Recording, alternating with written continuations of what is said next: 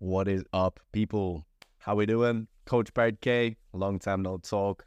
Just wanted to welcome everyone back to Fundamental Wisdom Podcast, but more importantly, explain myself. Now, I'm not one for excuses, but I just want to let you know why there hasn't been a podcast in 2.5 months, and why my content has been a bit quiet. So, yeah, started Fundamental Wisdom Podcast, always going good. I was in a good momentum and a good flow.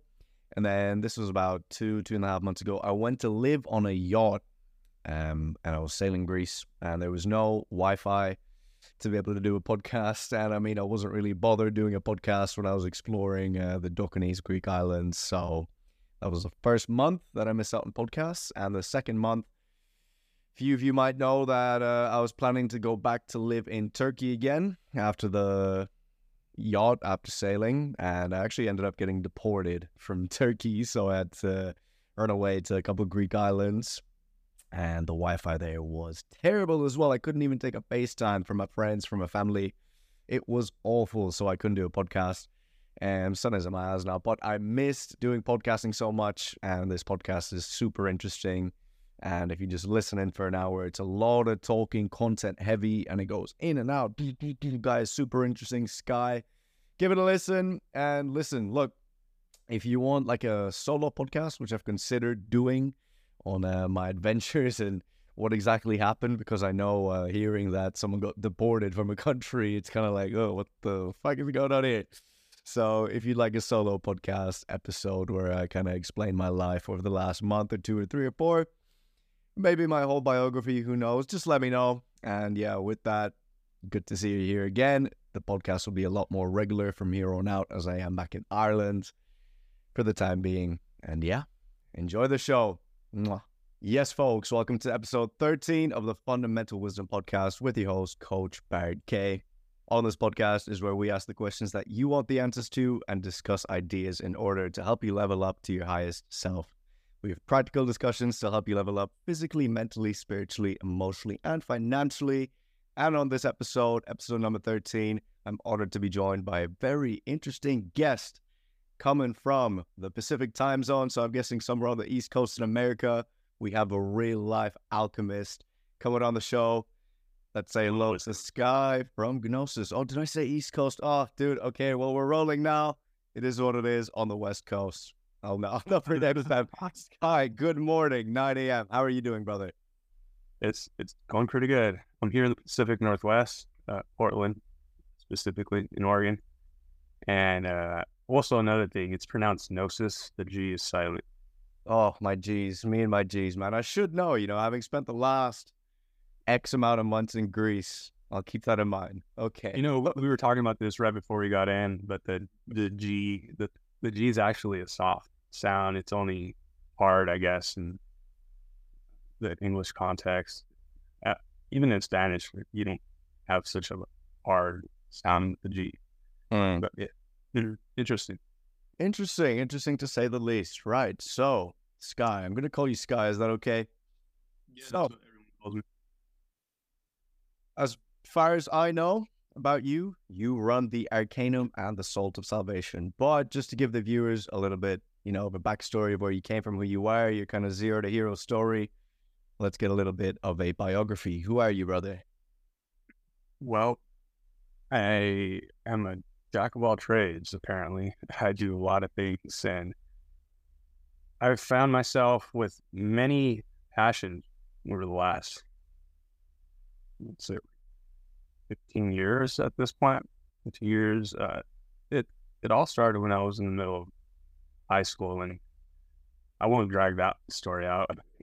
God, that could be its own episode on its own. But yeah, I started studying mysticism pretty early, and I realized quickly that mysticism wasn't this theory, and that it connected directly to quantum mechanics, metaphysics, chemistry, mathematics, alchemy. I might have said math already, but I guess you can see that it's a broad area of study. And when I started studying one, I started seeing a lot of dots connect for me in my mind. I grew up in a private school where I was taught every single day to read the Bible, recite it, write it out. And so I grew up with theology at the forefront of my experience. And once I grew up a bit more, I started to study mathematics and sciences, chemistry, physics, all those things. And I realized quickly that all those things are connected. There is no separation between any of these topics, because what we're doing is we're attempting to quantify the experience that we all have. That experience is only one thing. It's not 20 million experiences. We only have an experience of reality through the lens that we have, which is 2 eyes in our eye sockets, right? So everything that we study is an attempt to bring quantification to this experience. So they're not separate. It's all one thing. It's all one experience. So I had this knowing, I guess you can say, deep down from an early age, that everything that I was reading was an attempt to describe what all humans at one point or another have experienced. And it was real early when I started realizing these things. I was in church. I remember asking the pastor, like, who created God? And that's blasphemy in their eyes. They kicked me out of the room. They didn't like that I asked that question. That was a pretty traumatic day, actually. I remember getting kicked out of the room, and I didn't understand what was wrong. I was just asking why, which is a fundamental question that human beings at one point or another, usually between the ages, actually as early as you can talk, and as early as you can comprehend ideas, you're probably asking why. And that, I mean, even to this day, I think is the most important question, is why. You start asking why, and you start saying yes, and you start getting these answers as if you're interacting with greater intelligence. And it talks through symbols, it talks through synchronicity, it talks through people, right? So it's for those with eyes to see and ears to hear, I guess you can say. So anyways, all that to say that my whole life has kind of built up to this. And once I started studying seriously, I started realizing that the interconnectedness of all these sciences, all these theories, etc., they all just coalesce into one body of work, and that's alchemy. Alchemy is the coalescence of all of the different sciences and theories and everything that you can possibly try to explain this experience through. Alchemy is the, kind of put it in a way that really does it justice, but I guess words can only do so much. Alchemy is the root, I guess, because if you can see everything as an attempt to describe something, right? Alchemy, chemistry, physics, all these things try to explain and describe. But alchemy itself, I guess you can say, is a body of work, a study named after the very experience itself. Because in alchemy, and most people know alchemy to be this precursor to chemistry, and it is that, but it's so much more than that. It's not just this precursor proto-chemistry. Can I just stop you there? So before we get into like very advanced language or whatever and advanced explanations, let's say someone's listening to this podcast and they have absolutely no idea what you're talking about. So let that person be me for a second. And I'm just going to say the only thing that I know about alchemy right now is that it's just this like ancient, almost mystical way of preparing like tinctures and all these extracts and using these herbs and whatever, what have you, and mushrooms to just make products, right? So yeah, it is all I know about alchemy. So like, can you kind of expand from that, for the viewers? Mm-hmm. So Ben, I can go on tangents, so please keep me on track. I will go on. So yes, it is that, and it can be that. But alchemy itself is an attempt to describe in almost like a magnified way the experience that we all have and how it relates to what we are, right? So this experience is our consciousness, how our consciousness itself relates to the experience that we have. And we experience matter, we experience physicality, we experience density. And if you touch a wall, it's dense, right? You can't, it resists you, right? So if you try to grasp anything, there is substance there. There's quantity, there's matter. So alchemy in its simplest form, aside from the tinctures and all that, is just how your consciousness relates to matter, right? How your soul experiences physicality and everything that goes into that. That is alchemy at its core.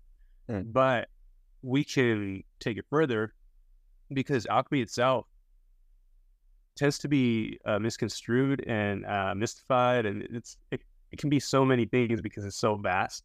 And that's where people start drawing these conclusions that aren't exactly accurate. And unless you actually practice alchemy yourself, you wouldn't know this. So for most people, they just see it from the outside in, and they see it from the lens that they've been told, maybe in school or whatever, that it was a form of like proto-chemistry, the precursor to chemistry, but it wasn't that at all, actually. I would say chemistry is just as much part of alchemy as art is, as physics is, metalsmithing. It's vast, right? So in an attempt to bring it together, right, alchemy is applicable to making tinctures and whatnot, but it's essentially humans experiencing the world and then magnifying it within a closed environment, realistically, as a practice, at least, right? So when you go outside and it's a hot day, the moisture from the earth actually that came down as rain, right? Or the body of water by the oceans and rivers and all that will evaporate, and then they condense within the air, form these clouds, and then they precipitate down, and then all of a sudden you have the rainfall, and it's this cycle. So because of the atmosphere, everything on Earth is essentially in a closed loop system. So even when water evaporates, it never leaves the Earth. Crazy to think about, right? Yep. So that comes back down, and then we have this cycle. So it's this perpetual cycle of death and renewal. And so the ancient alchemists would observe this, and they observed the stars, the astrology, they observed all of the physics and everything that has to do with our experience here on Earth. Again, like I was saying, it's our consciousness and how it relates to matter, how it relates to the world. They experienced these cycles, they observed it, and then they realized, wow, if I apply heat to this pot, this earthen pot that I made, the water that I put inside of it actually does the same thing. It evaporates into the air, and I can feel the heat. And if I put an object above it and something that's possibly round at the bottom, or cone shape or something, it will actually capture the moisture as it rises, as it volatilizes, and then it'll condense on the object and then fall back down. And so this is some of the earliest forms of distillation, the same practices that people do in the laboratory these days, organic chemistry, so on and so forth.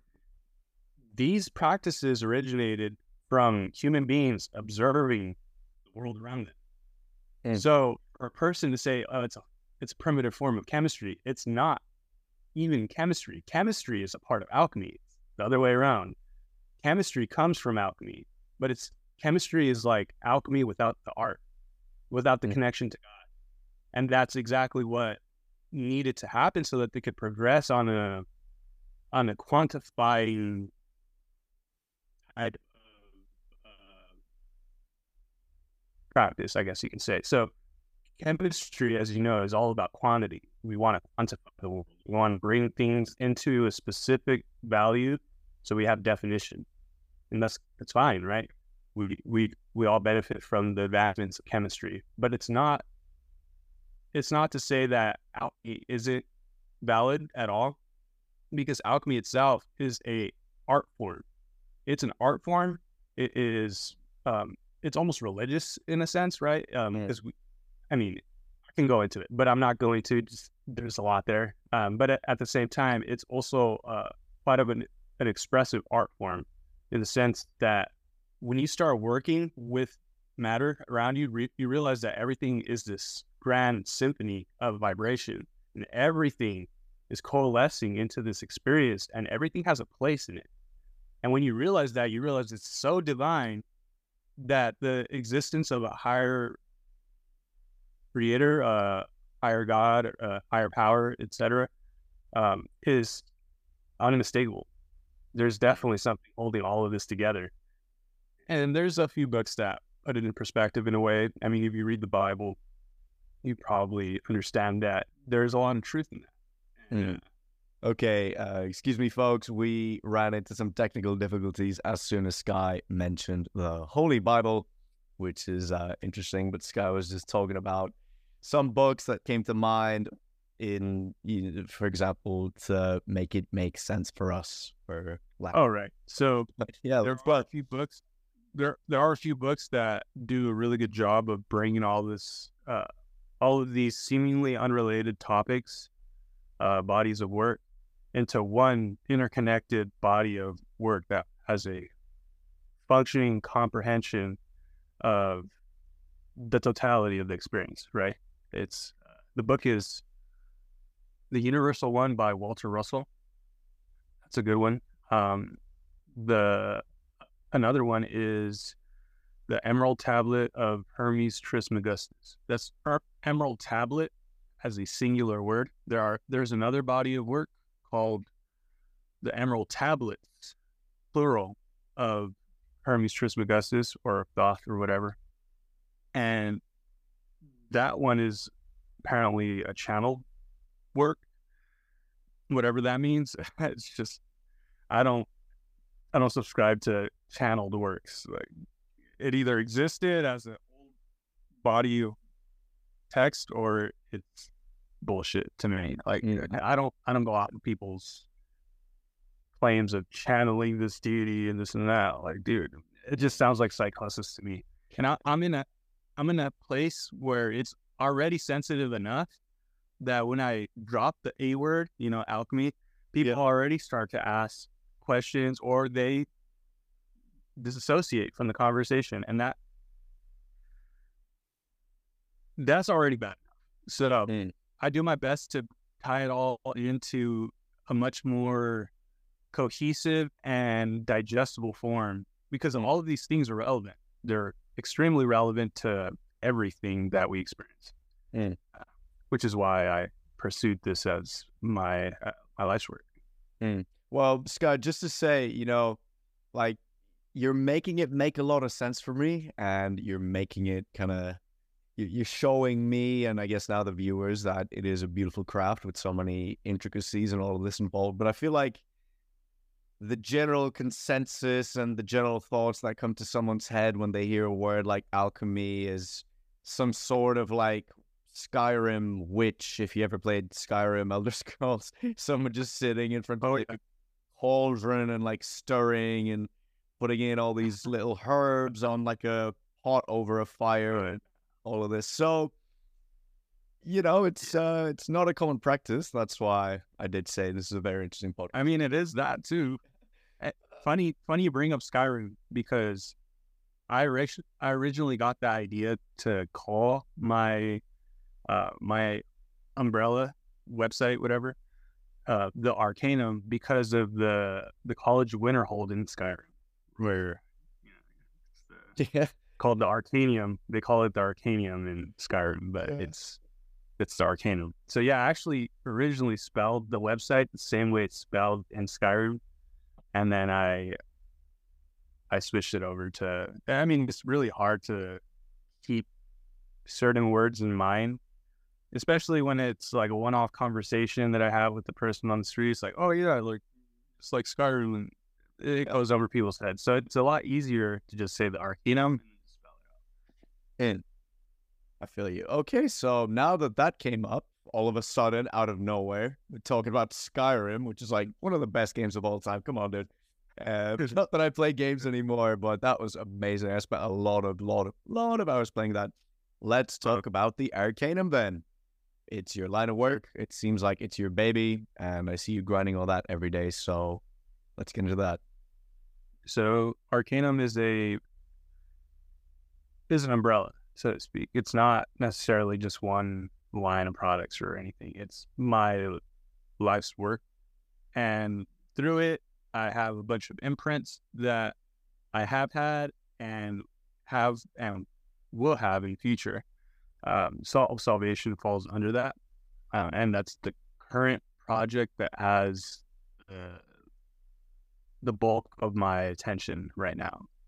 So within Salt of Salvation, I have a few products, specifically the Methylene Blue happens to be one of the more popular items that people use from it. And I have a few other items that have come in and out, but nothing that stays within the roster aside from what I'm currently working on right now, which is an electrolyte formula. Cell salts. So that's another area of study that maybe some people are aware of, other people are not.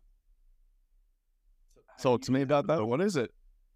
So, man, that's a lot. So, essentially, there's a book. Salts.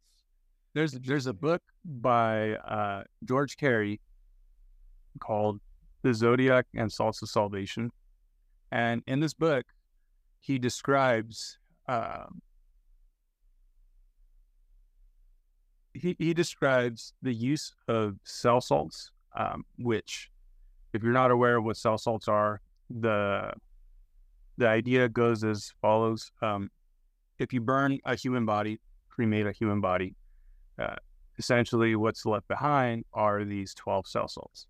Now, whether it's just these 12 cell salts is to be determined. I haven't cremated a body, so I can't tell you, and I haven't examined the ashes. So at this point, you're going off of hearsay, off of a book, but it seems quite credible enough to where there are already some products on the market that expand on this area of study, where there are different types of phosphates, different types of chlorides, different types of, is it sulfates as well? I think there are some sulfates in there. There's 12 of them, and there's potassium, magnesium, calcium, and sodium. And then there's also silica, right? So there's different states of these sodium, potassium, calcium, magnesium salts.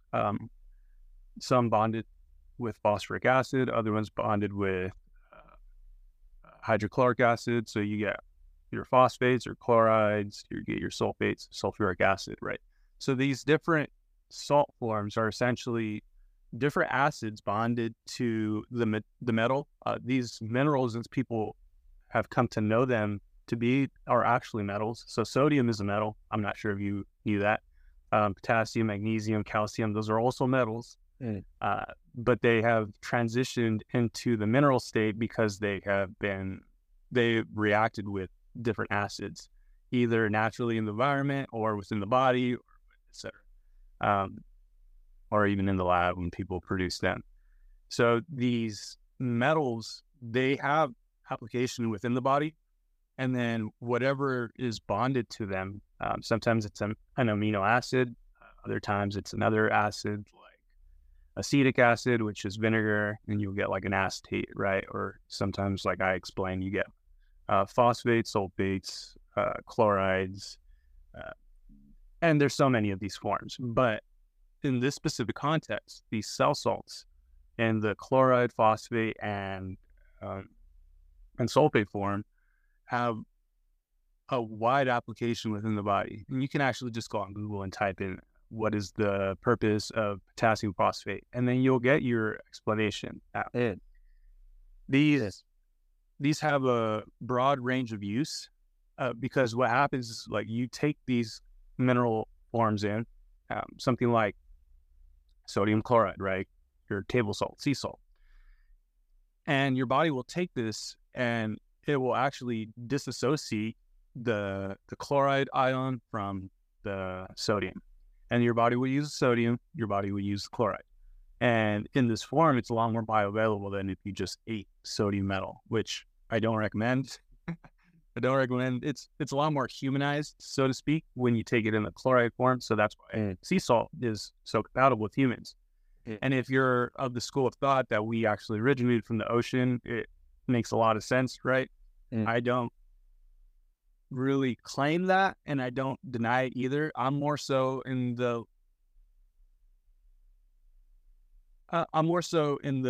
school of thought that humans should make a strong attempt to understand the world instead of trying to draw conclusions. Realistically, unless you actually experience it yourself, which is what Gnosis means, experiential knowledge, unless you have Gnosis of it for yourself, you don't truly know. You just take someone else's word for it, or maybe you see someone claim that they did this experiment, they drew these conclusions, and I guess that's one of the benefits of having scientific journals, but even those can be skewed in a sense, right? So all of this is essentially information that it's largely up to us to interpret. So I don't necessarily claim anything is fact unless I experience it myself, right? But you can, anyways, going back to the minerals, you can take these minerals in the body and they have a wide range of use in regulating different biological functions within the body. So if you go on Google and you type in potassium phosphate, you'll see what it's used for. But when it's taken in the body will actually dissociate the potassium from the phosphate. And then your body will use the phosphates in many functions. Phosphates are one of the most important things in the body specifically. And potassium also is really good as well, as you know. So there's these complexes that George Carey talks about in the book that are essentially the building blocks for the human experience, right? These are some of the most essential forms of minerals that are used within the body, specifically electrolytes. They're electrolytes. So if you actually go and look at any electrolyte supplement on the market, you can even look at Gatorade. They all do this. It's largely sodium. There's a lot of potassium there. But the main constituents of electrolyte products tend to be sodium and chloride because that's what you excrete the most when you sweat, right? So you also have potassium. Potassium is the third largest mineral electrolyte that actually gets excreted. And then you have negligible amounts of magnesium and calcium and phosphates. But anyways, without going too deep into that, because I have found that in my own experience, especially since I started doing cyclical ketosis and eating with the seasons and things like that, I found that the requirement for electrolytes is a lot more exaggerated, I guess. There's a higher need for it because when you're in ketosis, your body will actually expel electrolytes a lot more. You urinate a lot more, so you're releasing a lot of these electrolytes that your body actually uses. And so there's a school of thought that permeates, I guess, the health field, right, or biohacking space, or whatever you want to call it at this point. I don't really like to associate these bodies of work with lifestyles because everyone has a responsibility, I guess, to figure it out for themselves, and there is no one way, I guess. But if you start to observe humans and our place on the planet and in the universe, you start realizing that we live within cycles. The Earth itself is in a perpetual cycle of renewal, death and renewal, and that happens to be expressed in the form of seasons. It's the easiest thing to see it in. So the reason why I got so interested in electrolytes and in minerals, I guess it's a few reasons, but the main one was that I realized that through my work in ketosis and through my work in alchemy, I realized that there was no separation between myself and the experience I was having and all of these different bodies of work that people dedicate their lives to. And I found that biochemistry directly related to my work in alchemy, specifically with how the body itself can stay alive and support itself, right? So in my work with alchemy, I realized that if alchemists did this thousands of years ago, and now the way I do it is a lot more sophisticated in a sense than maybe someone a couple thousand years ago would have done it. I did my best to put myself in their shoes, because in order to understand a body of text that was written by someone hundreds, thousands of years ago, it's essential that you take yourself out of the frame of mind that you think in, and you put yourself in as close to what you can perceive to be their frame of mind. So in an attempt to understand why people are conveying certain ideas in certain contexts, you or I have a greater propensity for understanding. So I just imagine people in the desert, people in caves, experimenting with distillation and experimenting with chemistry, physics, biochemistry, all of that. It became quite obvious that there are a few things that needed to be at the forefront of my attention. First and foremost is that we take our luxuries way too. We take for granted what is a luxury presently. Back in the days was not even. It didn't exist. So these things like grocery stores, convenience stores, supermarkets, you name it. I mean, these things are some of the most unnatural things on the planet. Yeah. Monocropping farms, the agricultural industry, all of these things that we take for granted, we never even second guess. These things didn't exist a couple hundred years ago, a couple thousand years ago.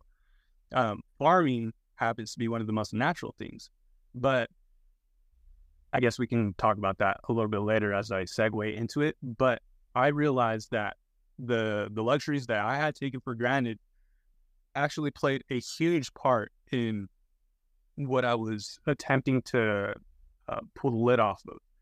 Because my study in the electrolyte field, for instance, had me ask a lot of questions once I realized that the necessity and the necessity for these electrolytes and the regulation of the body, it was a lot more nuanced than I realized.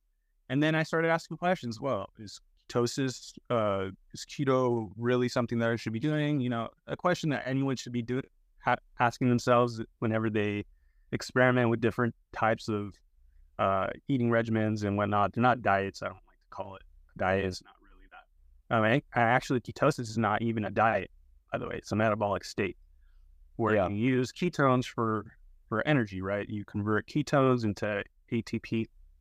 But keto has taken the world by storm in certain areas, and there's a lot of people hating on it as well. But the reality is that our ancestors were always in ketosis. They were always in ketosis when they didn't have access to food, carbohydrates. And that is a direct result of either famines, of failed crop season, animals eat your food, didn't get enough rainfall, whatever. You're not exactly in a famine, but you didn't get enough yield, right?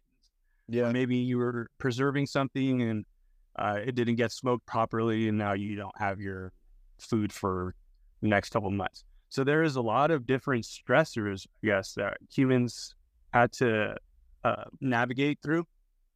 And in the process of living life as a human being, directly living with the earth, you don't have grocery stores. You're lucky if you even have a farm, and you're lucky if you even have neighbors around you that you can barter with. So if you can take into account human physiology and how it's a direct result of hundreds and thousands of years of, I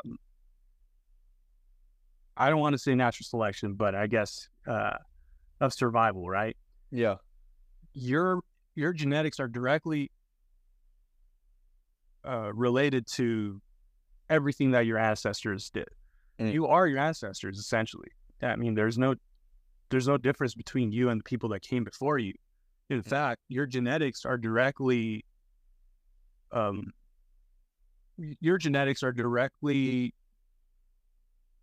guess, Related. Yeah. I see what you're trying to say, I guess.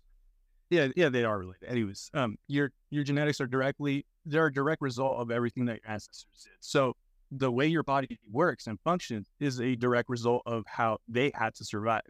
And so there's different metabolic functions in the body. Like I was saying, ketosis is a metabolic state. It's not a diet. And this happens to come into scope when you realize that if you didn't have access to carbohydrates, which if you didn't have access to grocery stores and you had to farm for yourself, you only had food that grew at specific times of the year. If you're at the equator, you might want to think about why people still eat seafood. I mean, if it was really a necessity to eat only plants and vegetables, your ancestors would have done it. And trust me, they were a lot smarter than most people are. I mean, if you think that people are smart now because you have access to all this technology and stuff like that, it's actually making people dumb. It's funny that we'll call it a smartphone, but the people using it are stupid. So, I mean, you just got to think for yourself. And if you had to survive, your body starts going into a sense of fight or flight where your senses get heightened. You become a lot more primal in nature. You become a lot more intelligent and capable of surviving. And that's one of the key functions of the human organism, is that we're really good at surviving. In fact, we're at the top of the food chain.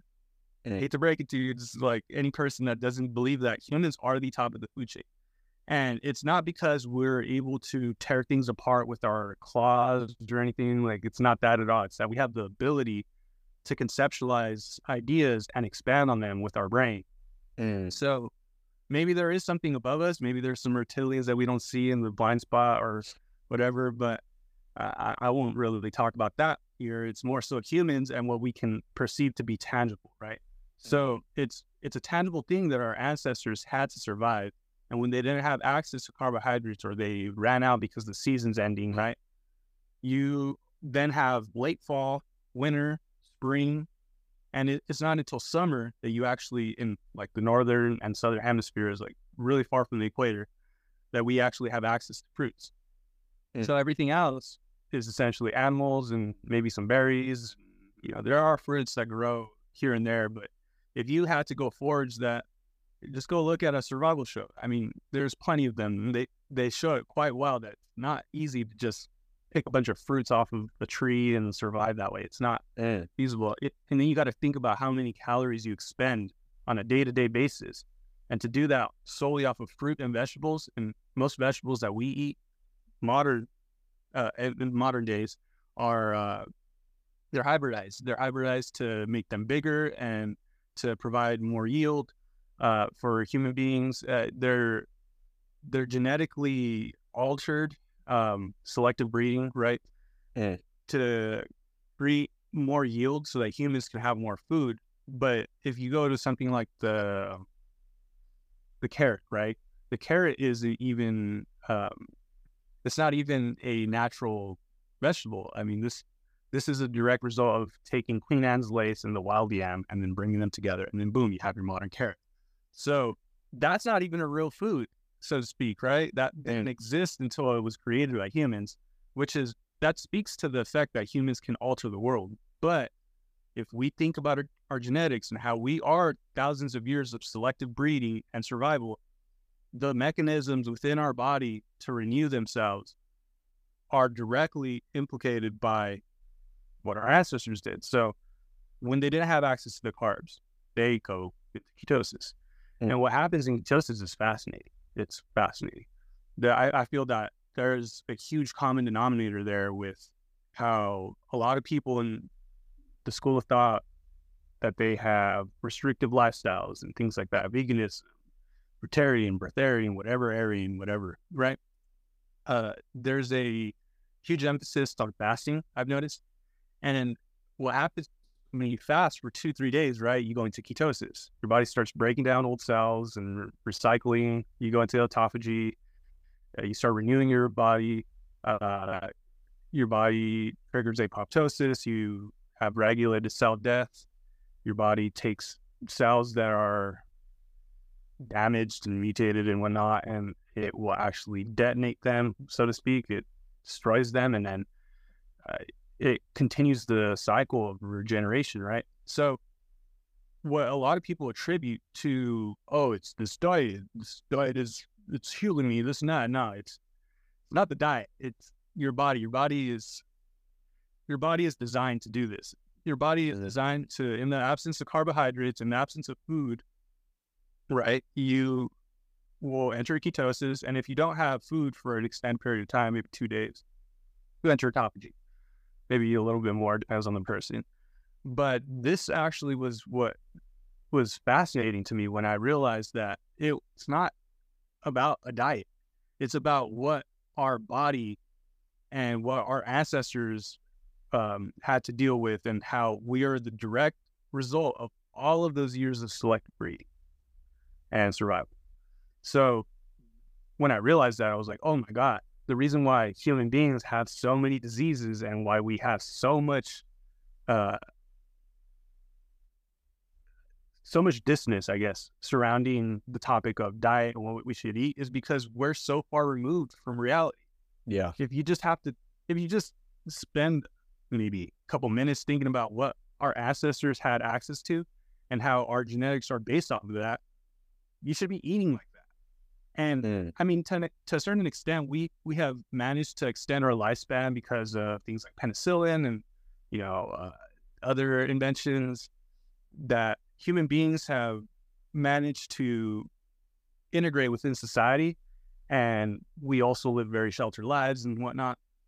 But if you take that into account, that still doesn't discount what our ancestors had to go through and how our genetics are directly tailored to that. So I think the happy medium is, eating a high quality animal-based diet, high quality meats, high quality fats. Your brain is made of fat. I don't necessarily demonize carbohydrates. I eat them, but I think everything has its place. Everything is important, but in the same sense that, things like carbohydrates and fiber and, minerals, vitamins, etc., are taken into account in the modern context. You have to also keep in mind that if you had to do this yourself, how would you go about it, right? You wouldn't go to a grocery store. You would have to hunt. You would have to fish. You would have to forage, etc. So these are the foods that make the most sense, right? And if once you don't have access to carbohydrates, you go into ketosis. And so that's why I do the seasonal ketosis. I do a cyclical ketosis. I don't just do it with the seasons. I found that there's a lot of benefit to being able to go into ketosis, but keep my calories high. So just about every week, maybe sometimes I do 2-3 weeks of no ketosis, maybe a month, and then I go into ketosis again because it essentially simulates the stress or it simulates the stimulus that our ancestors had to deal with on an everyday basis. Now, whether it's good is to be determined, right? But I can tell you one thing: my cognition has never been this good. I've had a few issues growing up, specifically creating new neural pathways. I grew up. I had a strong stuttering issue. That is almost non-existent anymore. There's actually a large amount of research specifically around these types of issues with cognition and with degenerative brain diseases and whatnot. And, there's a lot of implications there.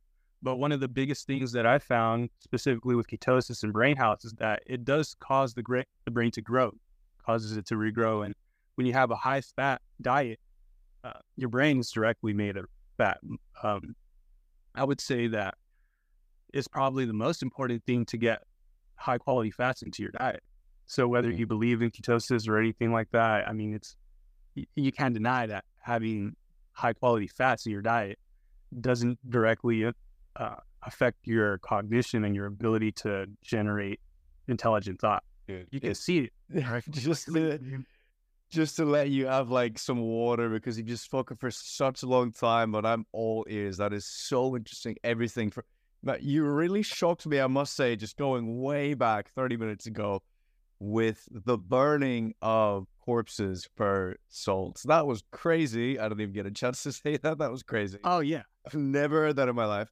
But I just wanted to back you up with saying that I was vegetarian and then vegan. So I was vegetarian for about a week and I thought I was doing good. But then I watched What the Health and Game Changers on Netflix and I went vegan for 3 weeks.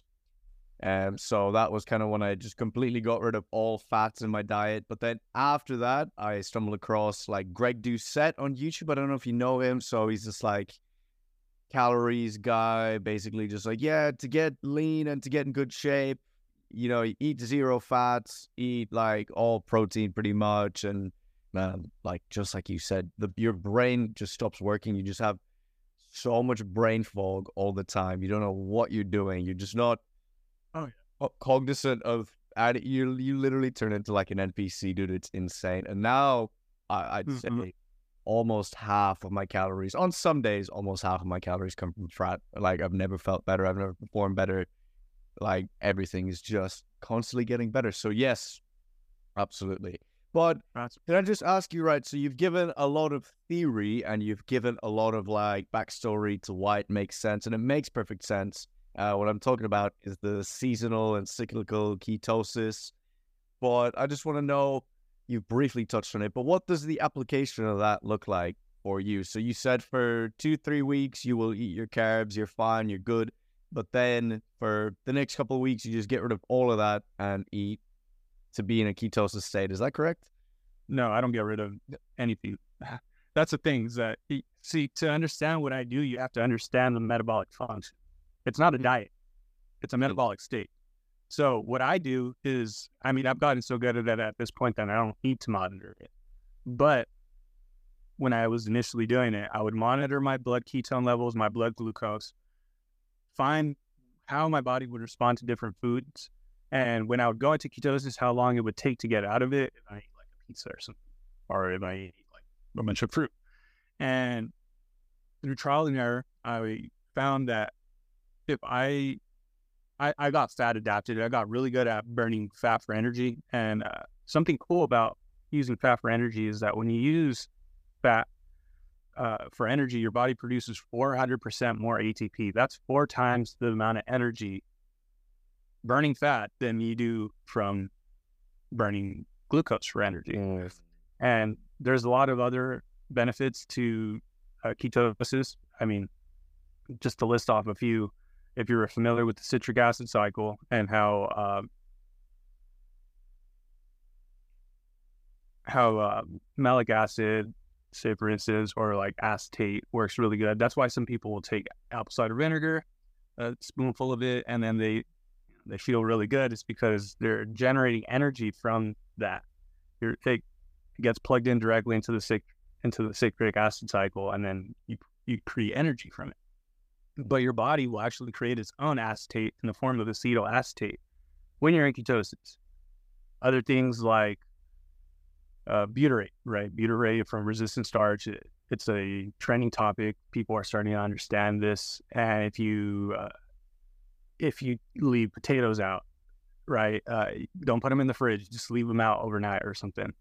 That will actually convert the starches into resistant starches, and then you get elevated levels of butyrate in your gut, which is really good for digestion, really good for the mind. The brain and the gut are directly connected. They're one and the same. And butyrate also happens to be one of the main ketones produced during ketosis. So you get beta hydroxybutyrate. That is one of the main ketones that your body uses for energy. So between acetoacetate and beta hydroxybutyrate, you have a wide array of use and function, right? You have gut health, you have energy levels, you have Also acetone. Acetone is also produced. Acetone helps to break down lipids. It's a great solvent. So it's also, one of the reasons why you get like keto breath, right? If you ever experiment with ketosis, people will say, oh, there's like a sweet chemical smelling thing coming out of my breath. It's acetone. Yeah, I've had that before. I've had comments about a weird smell coming from me by my family back in the day, so I know exactly what you mean. Mm-hmm. I know exactly what you mean. But just to really kind of hit the nail on the coffin with this question, you don't fear carbs, you said. You do not fear carbs. No. It's more about being in the metabolic state. So I just play with it and I monitor my body. Everyone's body is different. This is why you have to know your body. This will help you understand how your body reacts to certain foods as well. I don't restrict carbohydrates in the sense that I never eat them. I eat them. I eat them a few times a week, actually, and sometimes once a day.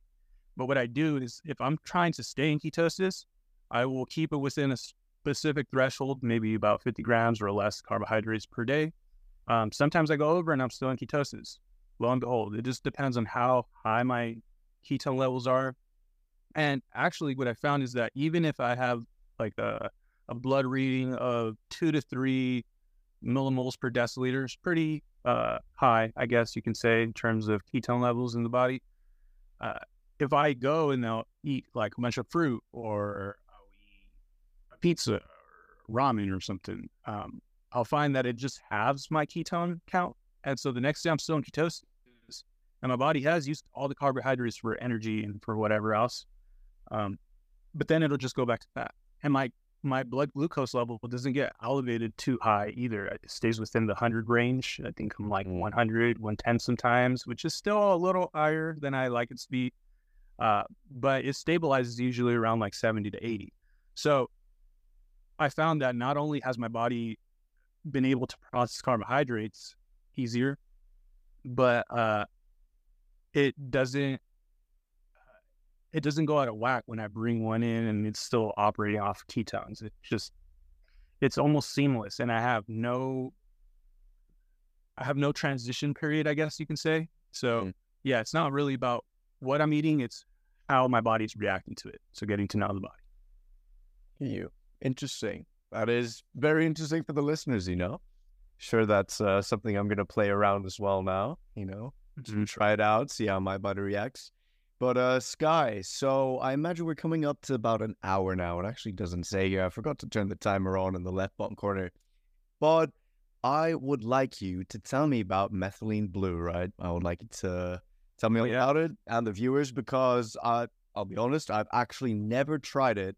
But recently, I don't know, because I remember it was really, really popular when the C19 stuff was happening for whatever reason, and then popularity seemed to, the Rona stuff back in the day. Oh, yeah. Yeah. I just don't want to say it. It's a banned word, and I've heard it can fuck up the views or whatever, so I try not to say it, but everyone will know what I'm talking about. And then it seemed to drop in popularity, but recently, you would not believe, I have say 5 people a day just asking me direct DMs like, hey, have you ever tried MB? Have you ever tried Methylene Blue? Have you ever tried this? What are your thoughts on? And I've never tried it. So I'll be the noob here, and I will tell you that as far as I know, it helps with mitochondrial function, helps with neurological processes. It helps with obviously cognition, and just an array of things, but that's all I know. And I know that you make your own and produce your own, sell your own, so obviously you must believe in its power. Yeah, it's a product we have on the Salvation lineup. Like I was saying, it's like the most popular thing I get asked about, largely because the other products are still in development, but coming soon, actually real soon, especially with the electrolyte formulas. So good. So where do I start with Methylene Blue? It has a wide array of functions. And if you put them side to side with something like ketosis, you actually find that they do quite similar things. It's almost as if it mimics a lot of the key functions of ketosis. Pretty interesting. So this is another reason why I'm so bullish on it. But what is it, right? It's this chemical, right? It's how do I pronounce it? It's methylthioninium, methylthioninium. There, that's what it is. Methylthioninium chloride. It's methylene blue. It's a salt, but it was discovered by a German chemist back in 1876, I believe, and it's known to be the first fully synthetic compound ever used in medicine, which is that's a huge thing to state, right? It's the first synthetic compound ever used in medicine. But it also happens to be one of the most amazing things discovered, right? And it happened to be the first one. Like, what are the odds of that? So this salt is actually derived from a destructive distillation of a plant called Indigofera.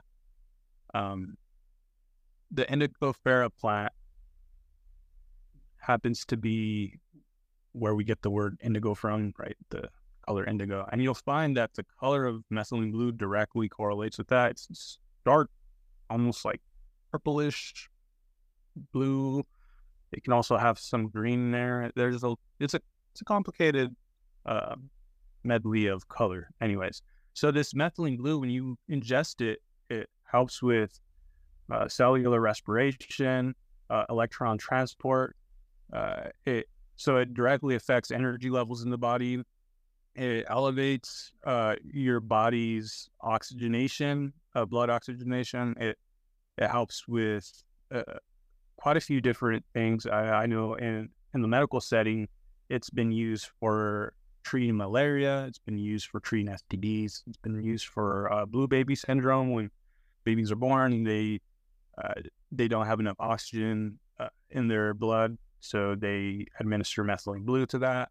There's a few other clinical settings where they use it. Still, to present day, I have a few friends that I know that have had quote unquote Lyme's disease, and one of the things that they get prescribed constantly is methylene blue. They take it daily, about like 10 milligrams per day, which is a fair dose. I like to keep my doses to about like 4 milligrams per day if I see the need for it. Sometimes I take upwards to like 70 milligrams. I've taken up to like 150 milligrams all in one sitting. So, yeah, I mean, it just depends on the body weight of the individual and things like that. But you can take higher amounts and get different effects. Lower amounts get much more subtle effects, cognition benefit, short to long-term conversion increase. So that was like one of the first things I noticed is that when taking methylene blue, my short to long-term conversion of memory was substantially benefited.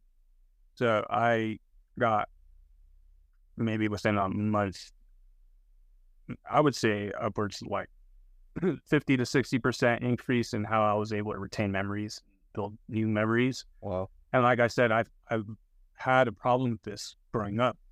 So to see that drastically shift within about a month of using it, that's huge, right? So it also works with a lot of other things like, are you familiar with AMPK? No, I am not. AMPK. AMPK, so adenosine monophosphate activated protein kinase, right? So AMPK, AMP, are you familiar with ATP? You know, adenosine triphosphate? Yeah, of course. Yeah. Right. So the energy currency of the body. When you have enough ATP, your body actually uses the ATP to create energy. It's quite literally the energy currency of the body. But how the body uses it is that it breaks it down into monophosphates. So you have your adenosine triphosphate, again, going back to the beginning of this talk where I told you that phosphates are extremely important. They're literally used in the energy currency of the body. So without phosphates, you don't have energy. Adenosine triphosphate, that's triphosphate, 3 phosphate molecules, right? And then it's broken down into AMP, so monophosphates, so singular phosphate, so adenosine and singular phosphate. When you have enough AMP, you actually get the illumination, this activation of these enzyme complexes in different parts of the body anywhere from the brain to different muscles, to organs. These complexes of enzymes, these kinases, they activate, and you have, I guess you can see it as like a teeter-totter. You have on one end AMPK, and then on another end you have mTOR. And mTOR is there's a lot to be said about mTOR, but I guess when people talk about it in the general sense, they think of building muscle. It's all about building. And then on the opposite end, it's breaking down. So you have this balance of anabolic and catabolic states, right? So AMPK, your body starts break down, I guess, like adipose tissue using fat, burning fat. So there's a lot of talk around AMPK in the biohacking sense, right? Or in the health field, where if you want to burn fat and you want to enter the state that can actually help prolong your lifespan, AMPK comes up a lot. So methylene blue actually activates AMPK. In which part of the body, I guess it's to be determined. This is specific to the individual, but it helps to optimize how your body functions. It not only does it activate AMPK, but it's a strong antioxidant. It's extremely good at what it does. It prevents telomere erosion. What else? Oh, it promotes autophagy. We were talking about this earlier. Yeah. With Gnosiiis. So you can start seeing there's a lot of parallels there, or common denominators between use of methylene blue and ketosis, whatnot. It optimizes cellular respiration, like I was saying, specifically with so the optimization of cellular respiration is specific to oxidative phosphorylation. My bad. I got so many things in my head. So, so it happens to just optimize energy levels, helps to break down unwanted free radicals, and it promotes oxygenation in the body, cognition. It's an anti-inflammatory. It's an antioxidant. It's nootropic. Like, what doesn't this do? It's pretty freaking epic. I think I am sold, Sky. I think I am sold. Just keep track of your dose. I'll say that, and stay hydrated. Just like with anything you want to cycle. Same thing with how we live within cycles. You want to cycle anything that you're taking for the most part. So even when I do like 4 days on, maybe 2-3 days off, make it more sustainable. You don't ever want to take to the point where your body has to down-regulate its own production because it thinks, or it starts relying on anything that you're taking in. So go ahead and roll with them. Massive, right? Well then, Sky, from Gnosiiis, we are coming up to about an hour here. So just to sign yourself off, how about you tell us what you have coming up next for the Arcanum and the Salt of Salvation? Now, you did say that you have that fantastic top-of-the-line electrolyte mix coming up. How about the Arcanum? The Arcanum, as we talked about earlier, Arcanum happens to be an umbrella, so there's a lot of flexibility with what I offer and promote there. I make a lot of spagyrics. Spagyrics are essentially plant alchemy. So plant alchemy, in the most distilled sense, it can be made out of quite a few different forms. I strongly encourage anyone that's curious about this, just go on my website. It's the Arcanum, TheArcanum.io. And I'm sure, Bart, you'll probably put a link to it, or it'll be downstairs, of course. Yes. So spagyrics, in the most common sense, is when you take either a plant or a mineral, metal, animal, doesn't matter. You can do this to all 4 realms, and you create a spiritualized medicine. And that in the process, you don't waste anything that you are working with, like the plant matter or the animal or the mineral, whatever. Everything goes into making the preparation. And there's a few steps to it, but you essentially get your extract, your active constituents of the thing you're extracting. Sometimes that looks like an essential oil. Other times that looks like an extract. Sometimes it's all of it. Just depends on what process I'm employing. But I take that and then I separate it into 3 essentials, which are outlined on my website. But it's essentially taking something like maybe ashwagandha, and then I reduce it down to only its most essential. So I end up with my extract. I can ferment it. I get a spirit. I distill the spirit out, or maybe I just use spirit I already have, extract it like tincture, and then I have this like plant matter that's left over, and then I burn it and I filter it. And in the process of reducing that plant into ashes and then filtering the ashes with water and then recrystallizing the water soluble components, I end up with these mineral salts or electrolytes. It's largely potassium carbonate and other trace minerals. I can then take that and react it. It's a highly basic salt. Potassium carbonate has a pH of about 10 or so.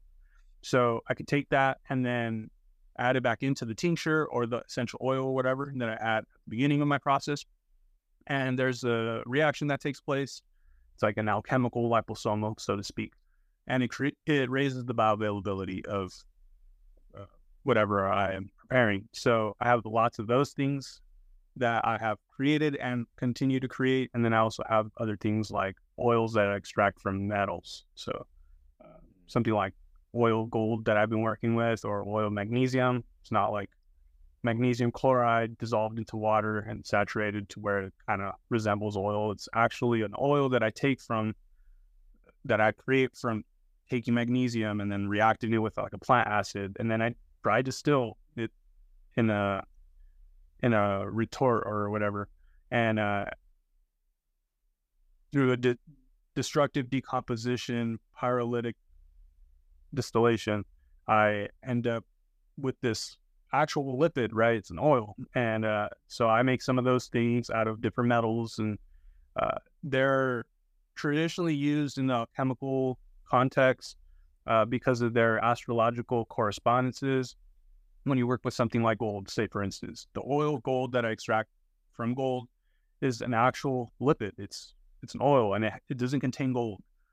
This oil has the signature of the metal, right? And the metal carries the signature, the archetypical signature of the sun, so to speak, right? Mm. So that's why we relate gold with the sun. We relate silver with the moon, right? And I mean, there's a whole science to this, I guess you can say, in the alchemical context. So I create these oils, these extracts, spagyrics, all that stuff to be worked with in the alchemical sense, working with planets, working with stronger medicines, more bioavailability, things like that. So there's a lot of fun stuff on there. And I continue to expand upon a lot of this work that I do. If you're interested, you can check it out there. Like I said, that alone can take hours to explain. So maybe in the future, we can talk about that and expand on that. There's a lot of amazing things that you are you're an encyclopedia of just the most interesting information, dude. You can talk for hours and hours and hours and hours. My Lord. There's a large corpus of work that goes into the culmination of this. Like I was saying, in the coalescence of all of the sciences, all of the literature, like religious, theological bodies of work, all of that, it all coalesces into alchemy. And that's what's so beautiful about it. It's that there's really no end to it, because you can always find those correspondences everywhere that you look, whether it's astrology, theology, physics, chemistry, metaphysics, quantum mechanics, all of that. It all plays a part in this greater picture that we call life. Beautiful. That is beautiful. And I feel like this is a beautiful moment to wrap this up as well. I feel like we've got over an hour, but so worth it. So with that, thank you all so much for listening. And Sky from Gnosiiis, thank you so much for hopping on and speaking about some of the most interesting topics that have been on the Fundamental Wisdom podcast. So yeah, with that, I'm going to put all of Sky's links in the description. You can check out the Soul of Salvation. You can check out the Arcanum. Make sure to pick something up if you have, been interested in anything he's been talking about, because I am absolutely running to the website and picking up some methylene blue if it ships to Ireland right now, because I think I'm sold. So yeah, Sky, thank you so much for your time, brother. And I'm sure that in the near future we'll schedule in one of these again, because I know you're not finished. Thank you for having me. I hope we can actually have some more dialogue as well. You do a really good job keeping on track, and I'm sure you can imagine there's so much to be said, and I can expound on so many topics. So sometimes limiting it to an hour, I love to challenge myself in that way.